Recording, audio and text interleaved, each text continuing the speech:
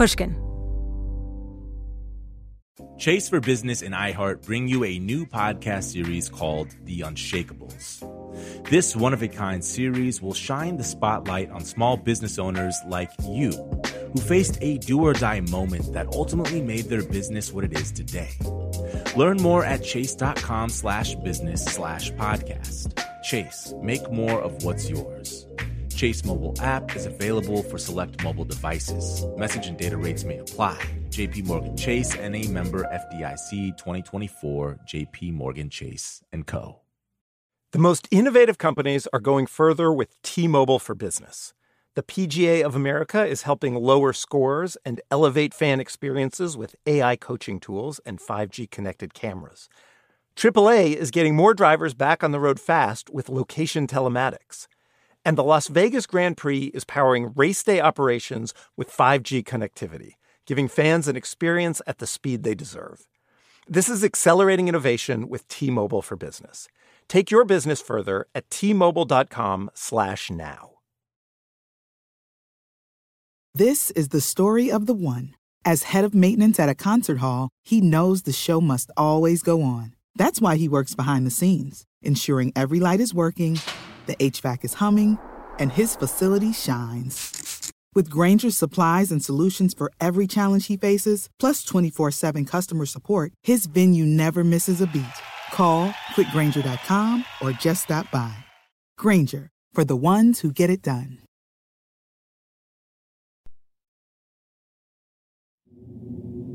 There's a place in our world where the known things go.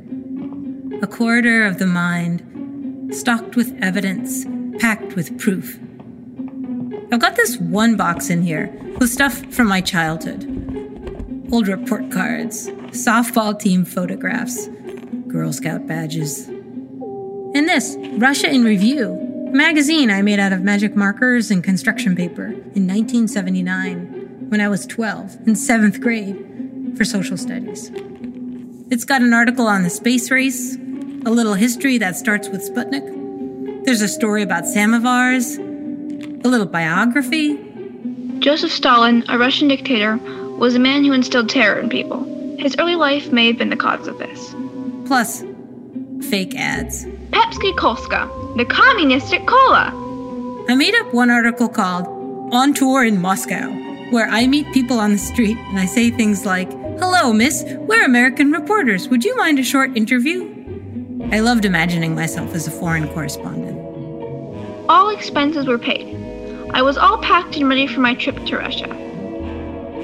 What I didn't know when I was 12 was at the same time as I was imagining flying to Moscow to interview Russians about communism, a guy named Valentin Zorin, the Walter Cronkite of the Soviet Union, was flying to the United States from Moscow to interview Americans about capitalism for Soviet television. So step back across the passage of time to follow in the footsteps of a Soviet reporter, a historian of sorts.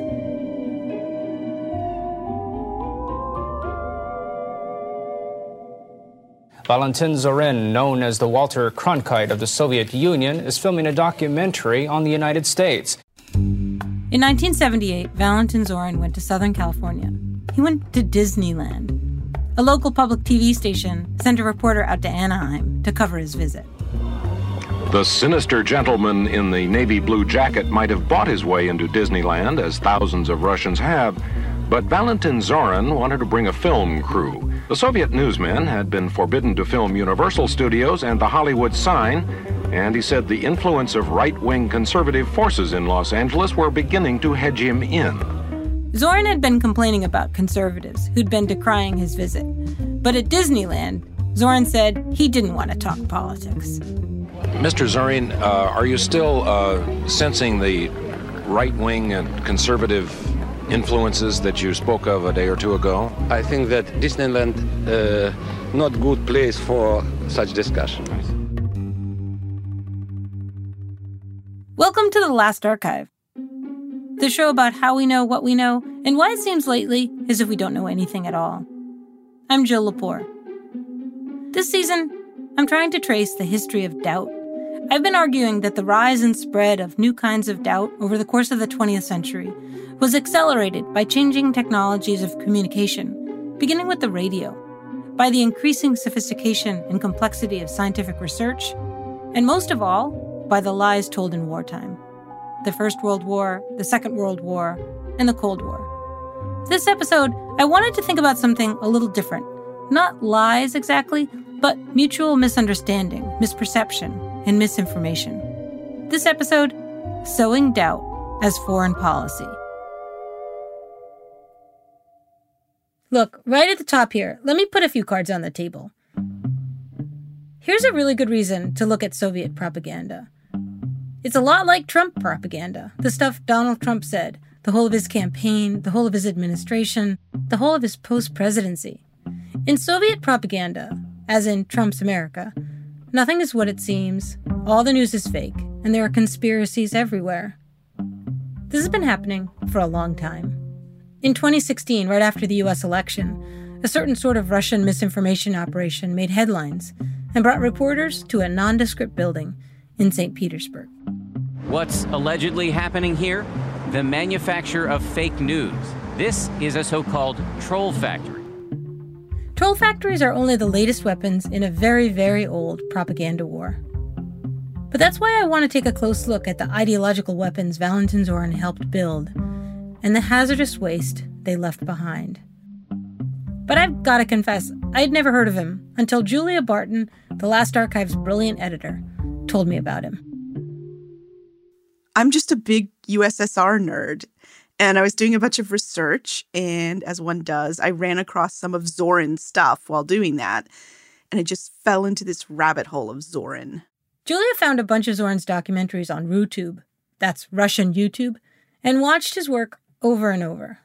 It's so well made, and a lot of Soviet TV is not that watchable. And this is very different.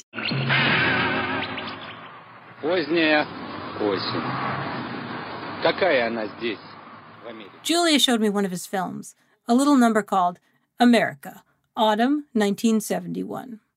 When this film opens, Zorin is sitting on a rock in the woods. He's holding a small book in his hands, maybe a book of poetry.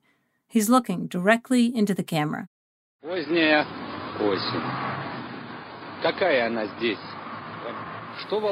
fall. What's on the mind of Americans as they find themselves near the end of the year 1971? What's on the minds of Americans? We will try to answer this question by visiting bureaucrats in D.C., on the streets of New York. Like, the footage is just so fun. It has this kind of mix of, you know, James Bond and David Attenborough, in which we are the monkeys. Yep. You know what I mean? Yeah. Yep. So not a normal position for Americans to feel themselves in. Yeah. I love that about it, that there's also kind of, I was thinking about, 1968 and Planet of the Apes, and sort of like looking on a kind of fallen version of what America is through the eyes of some different people. Yeah. Julia got interested in Russia as a kid, at the same age as I did. In 8th grade, I did a paper about the Russians and how the Russians were people. And I was just like, I get it now. I understand this country that we're not supposed to understand, you know. It's weird, this thing Julia and I share, Americans our age share, as if it's a generational marker. But unlike me, Julia got hooked, studied Russian, traveled to the Soviet Union, and then later, when she was older, she got obsessed with Zorin, the Americanist who studied us. Valentin Zorin was born in 1925, joined the Communist Party when he was a student in Moscow. He got the best education, but mixed in with math and history was a steady diet of Soviet conspiracy propaganda. Like in 1945, when after FDR died, one of Zorin's professors claimed to prove beyond a doubt that Roosevelt had been poisoned on orders of Harry S. Truman. Okay, so that's bonkers, but it tells you about the education Zorin got. And it says a lot that he believed this, apparently all his life. In Zorin's America, nothing was what it seemed. All the news was fake, and there were conspiracies everywhere. In the 1950s, Zorin trained to become a diplomat. But his mother was Jewish, and the Soviets didn't trust Jews to serve as diplomats. So instead, he became a radio commentator and continued his studies, earning a doctorate in history. Dr. Zorin, Professor Zorin. In 1963, a few days after Lee Harvey Oswald shot and killed John F. Kennedy, Zorin says he made his way to Dallas to investigate. He began a quest to unmask America. He worked as a reporter, a documentary filmmaker, and a television news commentator. For years, he hosted a show that was the Russian version of Meet the Press. He was everywhere. He loved this joke. I turned on the radio, there was Zorin. Turned on the TV, also Zorin. I needed to turn on the iron, but thought better of it.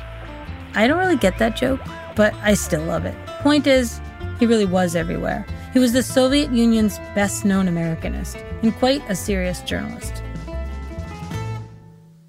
His take on the world was so persuasive that it became the take on America. And he also got to go to places that a lot of Americanists in the Soviet Union never even got to go to America.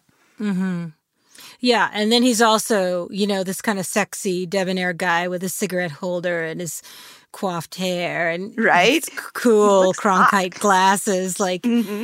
He's very alluring. And so, the combination of, the physically alluring sort of intellectual, which is an unusual, let me just say, it's an unusual mix. Yeah, and he's funny. He's funny, yeah, but then he's also reductive, right? But which is also appealing, right? We will sit in the powerful Senate chambers and sit with the unemployed. We'll see things through the eyes of Wall Street traders and the eyes of the protesters against war and poverty. That's America, fall of 1971. There's a rule about propaganda. It's got to have some basis in fact. The whole point of Soviet anti-American propaganda at just this moment was to unmask the myth of American greatness, as the historian Dina Feinberg has pointed out. Zorin made most of his documentaries about America during détente, a warming period in U.S.-Soviet relations. During détente, Americans were trying to understand Soviets, and Soviets were trying to understand Americans, on the theory that mutual understanding was the only way the Cold War could end. There were all sorts of Russianists in the United States and all sorts of Americanists in the Soviet Union, everyone calling for understanding, including American President Jimmy Carter. Each of us has only one nation. We both share the same world. Believing that Americans and Soviets share the same world, that was détente. Zorin, like all Soviet journalists, followed directives from the state. His film, America, Autumn 1971, came out at the very beginning of détente, so it's a softer take on the United States. But if you go back just 1 year to 1970, just before détente, you see a very different Zorin. More adversarial, more die capitalist pigs. I wanted to understand this transition better. The problem is, I don't speak a word of Russian. So I called up my Harvard colleague, Serhiy Plokhy, a professor of Ukrainian history. He's the author of a terrific new book, Nuclear Folly, A History of the Cuban Missile Crisis. Serhiy and we'd taught history classes together, but I'd actually never known much about his own history. He was born in Russia and grew up in Ukraine. I was fascinated to see that you were born in the year of Sputnik. Yeah, I am a Sputnik generation, yes. A poster child, yeah. And you said you grew up watching Zorin as a kid? As a teenager, certainly. My father was watching him, and actually I watched him as well.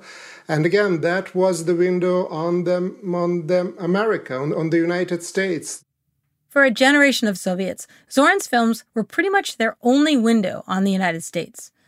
Serhiy, born in 1957, had watched Zorin on TV as a teenager, but he'd not seen any of those films since.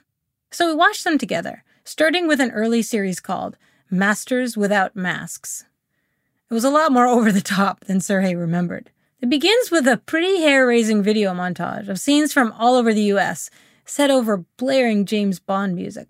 Americans as decadent capitalists, with really nice cars and exciting clothes.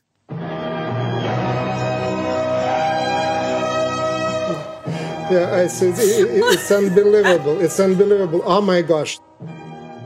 So it's 1970, he's just starting, and it's just the deepest Cold War and the most, I don't know, I almost don't believe my eyes. What we're looking at is such a massively captivating assembly of stereotypes. Like, it's just like sex and money, and it's a mess. They're crazy over there. Yes, absolutely. And of course it runs on money. It's controlled by money, and it's awful. It's decadent. Sergei, though, explained to me that the Zorin exposés look one way, but people in the Soviet Union saw them differently. You go for something that actually you want to see. And there are people dancing, right? Okay, this is interesting. This is cool. Okay, and there is casino. Well, we don't have casinos in the Soviet Union. It would be interesting to see what those casinos are. It's an indictment of this excess, but it's also like, ooh. Yes, indeed. I would like to see that. That Sergei and I both ended up being historians kind of knocks me out. The parallelism, and also the inversion. Teenage Sergei in Ukraine watching Zorin and becoming fascinated by the United States. Me in the United States making my magazine about Russia. I had magic markers. The USSR had television. I asked Julia Barton how Soviet TV worked. Keep in mind, the Soviet Union is the biggest country in the world by far. It has 11 time zones. And what can link all those people together? It's television. So everything that gets made something special like this is broadcast to millions of people over and over and over again. And the thing that Soviets are the most curious about and really want to see is news from abroad, much more so than Americans ever have been. Americans and Soviets, we were looking at one another, peering through holes in the Iron Curtain. Zorin was looking through that curtain too, but he wasn't exactly looking for the truth about the United States. Détente was a nice idea, but there was still a war on.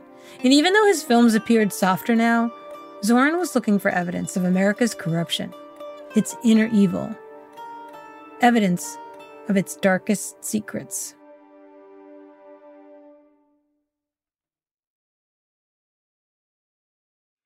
I've interviewed many successful people over the years, and one thing I find fascinating is many of them don't consider themselves business savvy. Take the owners of Tight Knit Brewing. They turned to Chase for business for everything from banking and payment acceptance to credit cards, and do all of it in one place with the Chase mobile app. And that's helped these brew-loving friends turn a passion into a business. Learn more at chaseforbusiness.com. Make more of what's yours. Chase mobile app is available for select mobile devices. Message and data rates may apply. J.P. Morgan Chase Bank, N.A., member FDIC. The most innovative companies are going further with T-Mobile for Business. The PGA of America is helping lower scores and elevate fan experiences with AI coaching tools and 5G connected cameras. AAA is getting more drivers back on the road fast with location telematics. And the Las Vegas Grand Prix is powering race day operations with 5G connectivity, giving fans an experience at the speed they deserve. This is accelerating innovation with T-Mobile for Business. Take your business further at T-Mobile.com/now. When you drive a vehicle so reliable it's backed by a 10-year, 100,000-mile limited warranty, you stop thinking about what you can't do and start doing what you never thought possible. Visit your local Kia dealer today to see what you're capable of in a vehicle that inspires confidence around every corner. Kia, movement that inspires. Call 800-333-4KIA for details. Always drive safely. Limited inventory available. Warranties include 10-year, 100,000-mile powertrain and 5-year, 60,000-mile basic. Warranties are limited. See retailer for details. Cold War Soviet propagandists wanted to unmask America. One way they did that was to focus on the brutality of Jim Crow. That led to an American response. In 1952, the U.S. Attorney General argued for an end to segregation on the ground that it had crippled American foreign policy. He wrote, "Racial discrimination furnishes grist for the communist propaganda mills, and it raises doubts, even among friendly nations, as to the intensity of our devotion to the democratic faith." Exposing American hypocrisy worked really well for Soviets, depicting the U.S. as the land of the free, but really the home of the oppressed. But there's also, the belief that communism is at this vanguard of social change. And so they're looking for signs that that this vanguard is advancing in places like the United States. It's about, capitalism falling apart, falling on its own sword. Южный штат Алабама, вотчина Уоллеса, где он губернатор. Когда мы приехали сюда. In American Autumn, Zorin goes to an office building to visit the National Socialist White People's Party, American neo-Nazis. Zorin's smoking a cigarette, he's super casual, he rings the doorbell, and then, amazingly, these Nazis let the Soviet film crew inside. Captain, what are the main aims of your party? Main aims of our party can be summed up in 2 words: white power.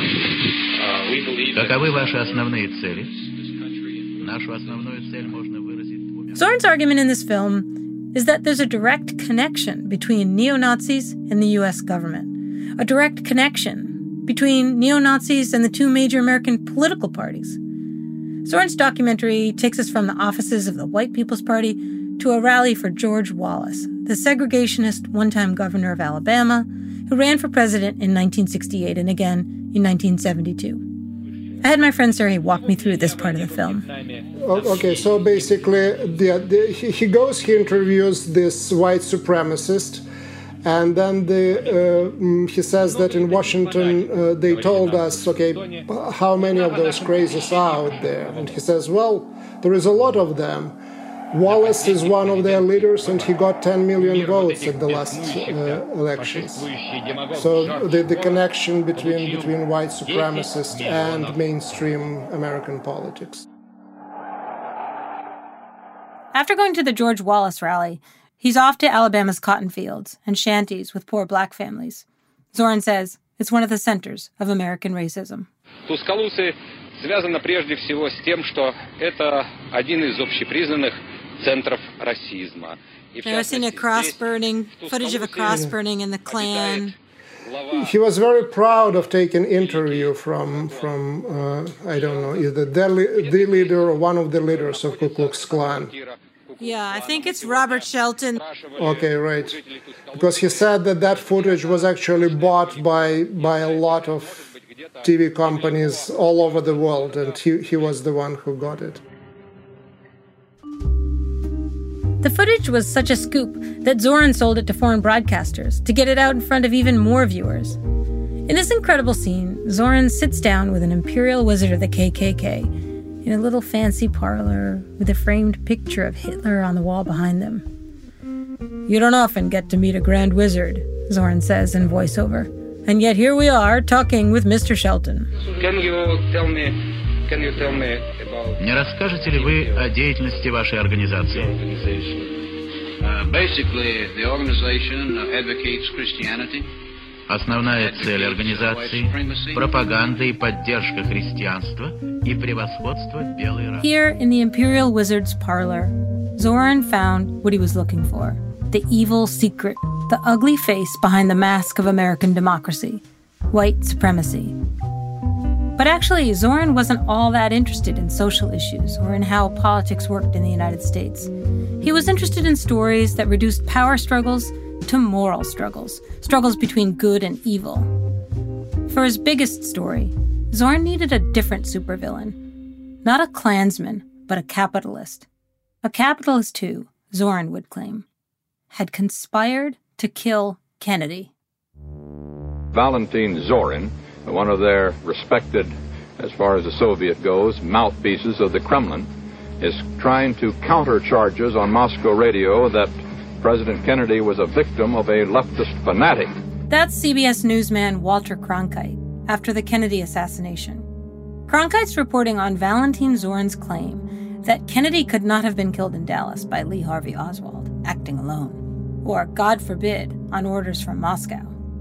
He has said, those who know how the security of President Kennedy is organized know that it is not possible for a fanatic to commit such an assassination, Valentin Zorin says. And this terribly inflammatory statement by one of the kingpins of Soviet propaganda in Moscow. He went on to say, quote, "It is not accidental that it took place in the southern states, which are well known as a stronghold of racist and other fascist scum." Lee Harvey Oswald looked to be a leftist fanatic. He'd taught himself Russian and in 1959 had traveled to the Soviet Union. But Zorin claimed that Kennedy had been killed not by a lone leftist, but by a conservative conspiracy, a capitalist conspiracy. We repeat, in case anybody could mistake the import of these words, that this is Soviet propaganda broadcast by Moscow radio commentator Valentin Zorin. This was Soviet propaganda, sure, but of course a whole lot of Americans also suspected that Oswald hadn't acted alone. Even after the government published its official report, American conspiracy theorists pored over the evidence, especially footage of the assassination. At the same time, agencies like the KGB only added fuel to that fire. Zorin meant to go further than spreading rumors. He would conduct an investigation. He went to search for the answers to Kennedy's assassination in the place where it happened, Dallas, Texas. And there, Zorin got obsessed with a Texas oil tycoon named H.L. Hunt. Zorin talks a lot about Hunt in a film called The Puzzles of Dallas. H.L. Hunt's mansion fronts a lake in Dallas. And as it turns out, our editor, Julia Barton, grew up just a few blocks away in the less glamorous back end of the neighborhood. Julie and I watched The Puzzles of Dallas together. I was a kid there, and a lot of the shots are like kid angle shots, like they're in the back of a car that's just like endlessly driving. They even drive past the freeway exit that we always got off at on I-30, to go home. So it was like, when I saw that sign, I was like, that's my exit, like get off, go to my house. Julie didn't know about H.L. Hunt when she was a kid, but later on, she too got fascinated. Hunt was a gambler. He won his oil rights through a poker game. He was also truly, very James Bond. Yes, I mean, he was coming back to Ian Fleming. And he was an ardent, outspoken anti-communist who had his own, propaganda outfit, which he financed through a money-losing grocery operation, HLH Foods. And he lived in a mansion that looked like a plantation, and he raised the flag every morning with his wife, and it was just like, and he had a naked cat. Sorry. H.L. Hunt is basically a Bond villain, or better, Dr. Evil. He wasn't just an oil tycoon. He was an American propagandist. He was really the anti-Zorin.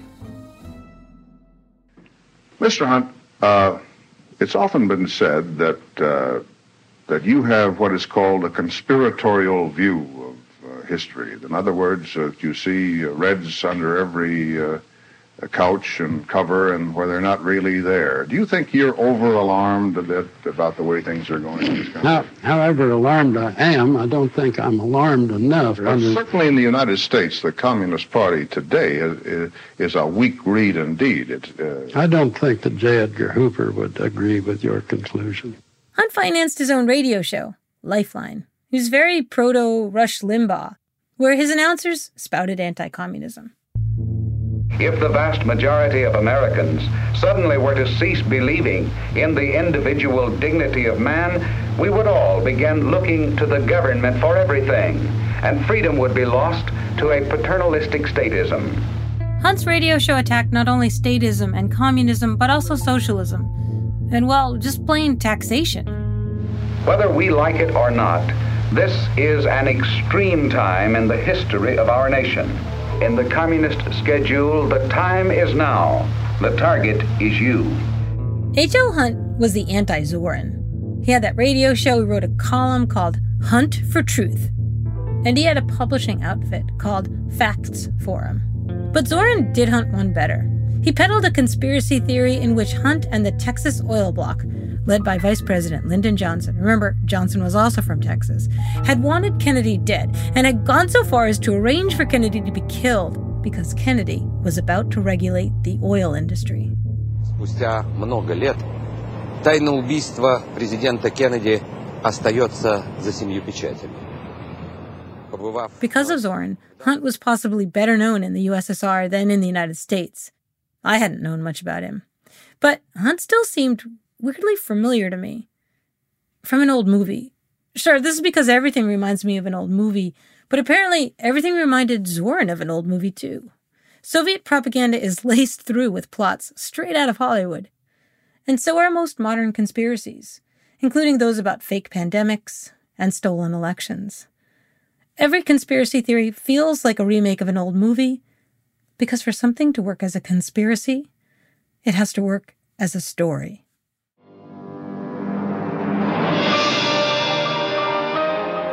Specifically, H.L. Hunt reminded me of a character from one of my favorite Cold War thrillers, $1 Billion Brain, from 1967. If you haven't seen it, one easy way to picture it is to know that it inspired the Austin Powers movies. It's that campy. My love for $1 Billion Brain has nothing to do with Valentin Zorin, and a whole lot to do with Michael Caine, who plays a sort of lazy, half-assed spy working his way into the center of a vast conspiracy run by a wealthy oil tycoon who lives in Texas. He's named General Midwinter. Boy, I tell you, and I know, that the air in Texas is the only truly wholesome air in this world. General Midwinter is H.L. Hunt. This isn't just me and my overdeveloped sense of coincidence. The writer, in fact, based the character on Hunt. Hunt ran the facts for him. The fictional Midwinter runs a propaganda outfit called Facts for Freedom. Midwinter also is prone to see conspiracies everywhere. Maybe because he's up to some pretty conspiratorial hijinks himself. I'm leading a crusade, son, a world crusade for freedom. You don't understand the kind of love I have for this great country of ours. Love's not built that way, my way anymore. I love my country, and my dream is to make the thing I love strong. Do you understand me? Yes, sir. Strong, strong, strong, strong. It's all here in $1 Billion Brain, produced by the same man who made the James Bond films that Zorin constantly ripped off for his own documentaries. I'm always struck by how in the late 60s and early 70s, and everything from spy thrillers to Soviet propaganda, everyone has an ulterior motive, and shady supervillains hold the fate of the world in their hands. Midwinter, Hunt. Julie and I were both amazed by this Cold War central casting. But there's something about Hunt that must have lent itself to, I guess, the kind of the comic book character treatment, right? Because he was, just as you say, listing off, he lived in a house that was designed after Mount Vernon, so it was a southern plantation. The guy is a parody of a certain sort of American magnate with the 10-gallon hat and the anti-communist brochures. Yeah. And Soviet TV, they loved all these guys, Howard Hughes, all of these, any eccentric capitalist who's over the top is, they're just built for the caricature that worked really well with Soviet propaganda. Midwinter was fun. He was a fantastic supervillain. When $1 Billion Brain came out, though, critics accused it of being anti-American because by indicting Midwinter for being an oil tycoon like Hunt, it played right into Soviet propaganda, especially Zorin's. His specialty was state monopolies. So there was this kind of Leninist worldview that the United States was not controlled or did not work according to the structures that it claimed to work. It didn't matter about the separation of powers. It didn't matter about institutions like Congress and the White House and the courts, that the real power centers in America were state monopolies, were control of resources. So you had the steel monopoly groups, you had the oil monopoly groups, this kind of thing. Under this sort of rubric of how things work in the United States, democratic elections are a joke and we're just all chumps. So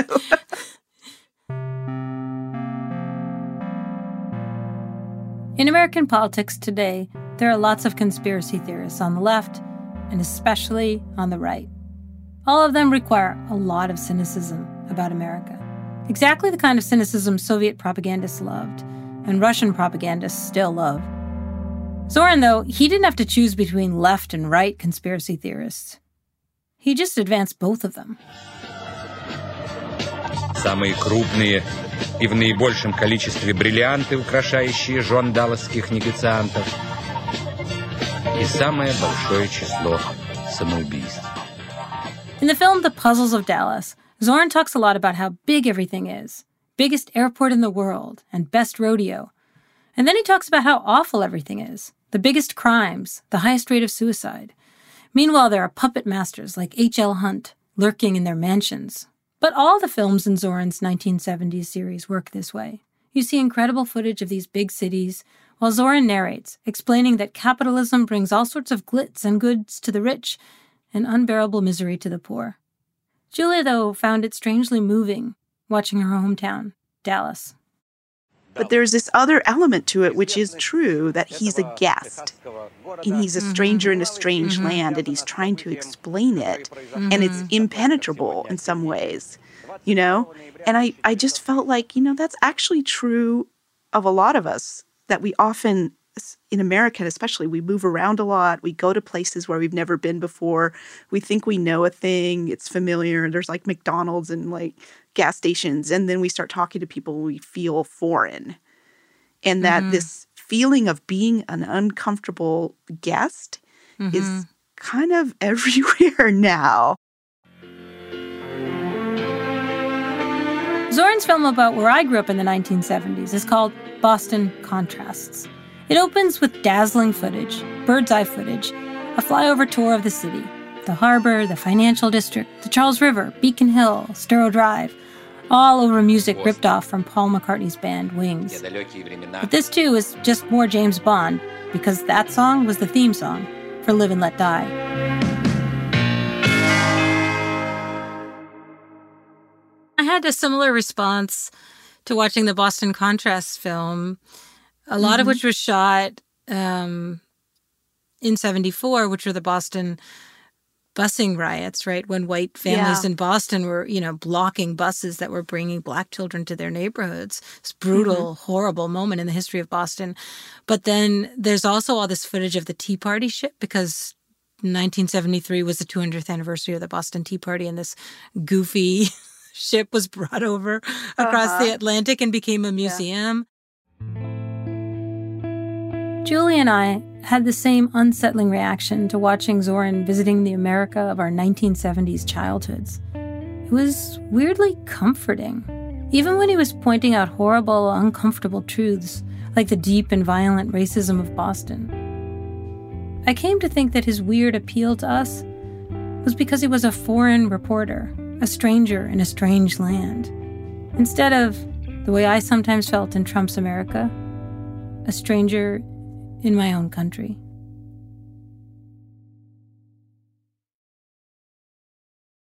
I've interviewed many successful people over the years, and one thing I find fascinating is that many of them don't consider themselves business savvy. Take the owners of Tight Knit Brewing.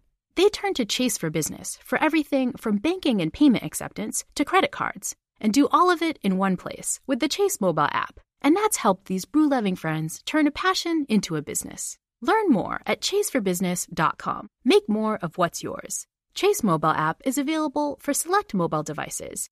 Message and data rates may apply. J.P. Morgan Chase Bank, N.A. member FDIC. The most innovative companies are going further with T-Mobile for Business. The PGA of America is helping lower scores and elevate fan experiences with AI coaching tools and 5G connected cameras. AAA is getting more drivers back on the road fast with location telematics. And the Las Vegas Grand Prix is powering race day operations with 5G connectivity, giving fans an experience at the speed they deserve. This is accelerating innovation with T-Mobile for Business. Take your business further at T-Mobile.com/now. Hi, Last Archive listeners. I want to tell you about another podcast to add to your queue, The Jordan Harbinger Show. Jordan's podcast is aimed at making you a better informed critical thinker so you can come to your own conclusions about what's happening in the world. He dives into the minds of fascinating people, from authors and activists to mobsters, spies, and hostage negotiators. You might enjoy Jordan's interview with Yuval Noah Harari, the author of Sapiens, A Brief History of Humankind, or his recent deep dive into modern flat Earth theory and why some still believe the Earth is flat despite thousands of years of evidence to the contrary. Whether Jordan is conducting an interview or giving advice to a listener, you'll find something useful you can apply to your own life in every episode of The Jordan Harbinger Show, whether it's asking for advice the right way or discovering a slight mindset tweak that changes how you see the world. Search for The Jordan Harbinger Show. That's HARBINGER on Apple Podcasts, Spotify, iHeartRadio, or wherever you listen to podcasts.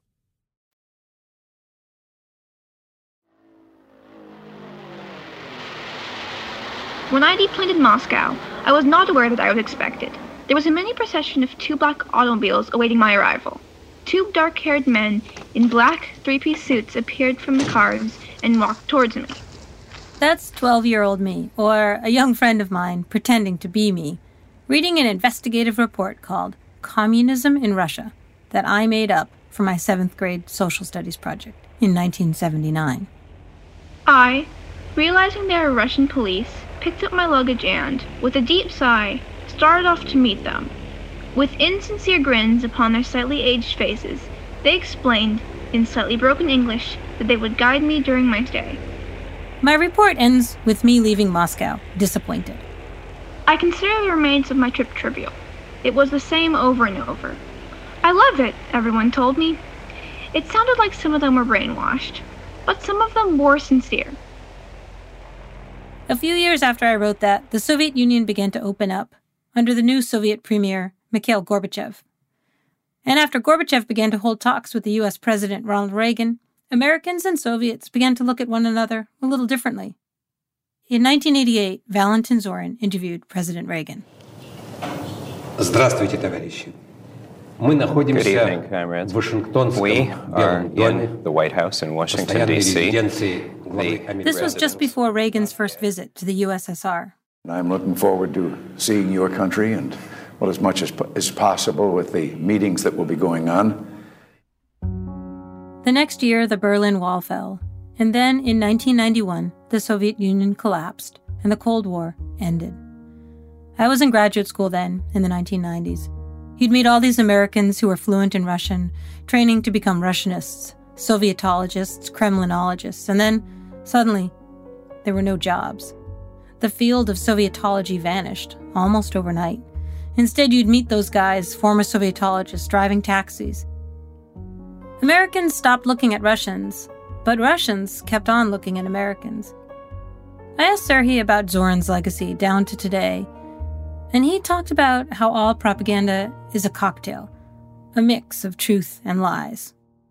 Still, the basic recipe is the same, except that it's now turned outward. So whatever creates confusion, whatever creates conflict is good enough. And again, you can't just sell a cocktail which is completely untrue, which is completely fake news. It's not just a cocktail lately, not just one drink. Instead, it's a whole cocktail party. In the United States, Americans told the story of the collapse of the Soviet Union in 1991 as a story about the failure of communism. In Moscow, the hammer and sickle is lowered for the last time, and an era comes to an end. But in certain quarters of Russia, in the mind, say, of someone like Vladimir Putin, the story of that collapse wasn't a story about the end of communism. It was a story about foreign meddling and Western interference and a failure of the Soviet leadership to defend against it. Russians told the story of a coup conducted by the United States and its allies by way of misinformation campaigns and propaganda. That's what brought down the USSR, they said. Zorin admired Putin, and the feeling was mutual. In 2001, Zorin sent Putin a copy of his latest book. President Putin dictated a thank you note to Professor Zorin, dated September 12, 2001, the day after the terrorist attacks on the U.S. And then Putin added a handwritten postscript. I have always followed your work with great interest and pleasure. Almost everything has been brilliant and shown remarkable talent. Wishing you all success. Americans, though, challenged Putin's authority and his legitimacy, especially after parliamentary elections held in 2011, which involved blatant fraud, some of it caught on camera by Russians and shared on social media. The U.S. Secretary of State, Hillary Rodham Clinton, had words. We do have serious concerns about the conduct of the election. Anti-Putin protesters marched in Moscow, chanting, "Putin is a thief." Putin, furious, blamed Clinton for inciting the protests. They'd been organized on Twitter and Facebook, and so to thwart them, Putin charged one of his cronies with taking control of social media, and that guy financed an outfit called the Internet Research Agency. Its purpose was to conduct misinformation campaigns within Russia to silence Putin's critics and stop the protests. Lyudmila Savchuk first became a troll slayer back in 2014. That's from a story about a Russian, Lyudmila Savchuk, who infiltrated the Internet Research Agency. We think of that place now as a troll factory, but really, it was an office building in St. Petersburg. It employed hundreds of Russians. Their job was to create fake social media accounts and post fake stuff. Later, Savchuk spoke to Charles Maines for PRI's The World. I wanted to get in there to see how it works, of course. But the most important thing was to see if there was some way to stop it. Savchuk's reporting showed that people who worked at this Internet Research Agency were attacking Putin's critics in Russia. Soon after, the IRA would expand its efforts by attacking the United States, amplifying American political divisions and discontent by posing as fake Americans. OMG, this new anti-Hillary ad is brilliant. It's fantastic. Spread it far and wide. White boyfriend shows true colors on his black girlfriend over Trump. Hashtag Black Lives Matter. When Valentin Zorin went to interview the imperial wizard of the KKK in 1971, he didn't invent the Klan. But at the Internet Research Agency, they created fake Facebook pages, right and left, like Back the Badge, or Black Matters, Blacktivist, Heart of Texas, United Muslims of America, Being Patriotic, Secured Borders, and LGBT United. Their Facebook posts were shared millions of times. They also bought more than 3,000 ads on Facebook. Around the time of the 2016 election, more than half the ads purchased by the Internet Research Agency had to do with race. A quarter were about crime and policing. These ads weren't advancing an agenda. They took all sides. They were just trying to get people riled up. But Donald Trump, when he took office in 2017, defended Putin. I say it's better to get along with Russia than not. Will I get along with him? I have no idea. It's He's a killer, though. Won't. Putin's a killer. A lot of killers. We got a lot of killers. Why, you think our country's so innocent? Critics said Trump was Putin's puppet. But maybe it's more accurate to say Trump was Zorin's vindication. A deeply, profoundly cynical blend of money, sex, and viciousness now at the center of American political life. Zorin died in 2016 at the age of 91, just a few months before Trump was elected. Still, Trump would have made the perfect subject for a Zorin documentary, a kind of capitalist supervillain, the sort of person who, for his own purposes, would incite a mob to attack peaceful protesters. I love the old days. You know what they used to do to guys like that when they were in a place like this? They'd be carried out on a stretcher, folks. In the 1970s, Zorin needed Soviet television to make and distribute his propaganda. But in 2016, it was American companies that provided the distribution network for all kinds of propaganda. They made an awful lot of money off of it, too. Facebook, Twitter, Snapchat. After Trump's election, a special counsel investigated allegations that Russia had meddled in the election. The Senate held hearings in 2018. Maine Senator Susan Collins, a Republican, questioned Jack Dorsey, the CEO of Twitter, about the nearly 4,000 Twitter accounts created by the Internet Research Agency. Accounts that, by Twitter's own estimate, reached about 1.5 million people. My question to you is, once you have taken down accounts that are linked to Russia, what do you do to notify the followers that they have been following or engaged in accounts that are not what they appear to be? We simply haven't done enough. I listened to that exchange and I had to wonder, how would Congress have reacted in the 1970s if American television networks were broadcasting Zorin's documentaries 24 hours a day? I think they would have stopped them. But today, the trolls are still trolling, and no one's managed to stop them. Very few Americans remember Valentin Zorin. The closest thing to Zorin that most Americans know? That's Borat. Jak się masz? My name is Borat. I'm journalist for Kazakhstan. That's Sacha Baron Cohen, playing a reporter from the former Soviet Republic of Kazakhstan, allegedly making a Zorin-style documentary film about the United States. Although Kazakhstan is a glorious country, it have a problem too. This why Ministry of Information have decided to send me to USA, greatest country in the world, to learn lessons for Kazakhstan. Borat, provincial, ignorant, fascinated by the United States, and through sheer idiocy and clumsiness, able to cast light into its darkest corners. Borat is part of the weird afterlife of Zorin, the long afterlife of Soviet and Trumpian propaganda about the United States, its strange cocktail of truth-telling and bullshitting. After the end of the Cold War and the collapse of the Soviet Union, Zorin's Americanism was replaced with the Americanism of places like the Internet Research Agency. Study Americans just enough to know how to create fake accounts. It doesn't matter if you successfully interfere in an election, you just need to make Americans worried that you might be interfering in an election. Between the first Borat film and a sequel, released just before the 2020 election, Borat recapitulates that history, the history I've been trying to reconstruct this episode. In the first film, Borat is a cartoon Zorin, but in the 2020 sequel, Borat ends up running a troll factory. Now we are part of the global community, influencing elections around the world. The Cold War was a battle of ideas, of propaganda, and of espionage, spy versus spy. Trolls, Russian or American, are the last Cold Warriors left standing, a ragged and almost accidental army of pawns and fools and puppets, endlessly commenting, tweeting, retweeting, making so much noise that hardly anyone could even tell anymore what it is they're actually arguing about. They're fighting, bewildered, a war that should be over, on a barren battlefield, trying to convince you to trust no one and believe nothing.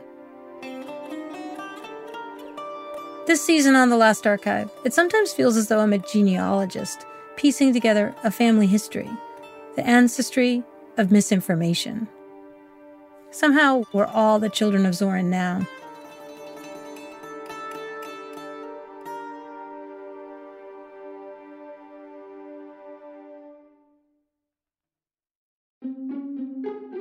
The Last Archive is written and hosted by me, Jill Lepore. It's produced by Sophie Crane McKibben and Ben Nadif-Haffrey. Our editors for this episode were Julia Barton and Karen Shakurji. Martine Gonzalez is our engineer. Fact-checking by Amy Gaines. Original music by Matthias Bossi and John Evans of Stellwagen Symphonette. Our research assistants are Kamani Panthier and Lily Richmond. Our foolproof players are Yoshi Amau, Raymond Blankenhorn, Matthias Bossi, Dan Epstein, Ethan Hirschenfeld, Becca A. Lewis, Andrew Perella, Robert Ricotta, and Nick Saxton. The Last Archive is a production of Pushkin Industries. At Pushkin, thanks to Jacob Weisberg, Heather Fain, John Schnars, Carly Migliori, Christina Sullivan, Eric Sandler, Emily Rostek, Maggie Taylor, Maya Koenig, and Daniela Lacan. Many of our sound effects are from Harry Jeanette Jr. and the Star Jeanette Foundation. Special thanks to Paula Bossi, Dina Feinberg, Alexander Justanis, and Charles Maines, and particular thanks to B. Corsentino for playing a 12-year-old me. If you like the show, please remember to rate, share, and review. To find more Pushkin podcasts, listen on the iHeartRadio app, Apple Podcasts, or wherever you listen to podcasts. I'm Jill Lepore.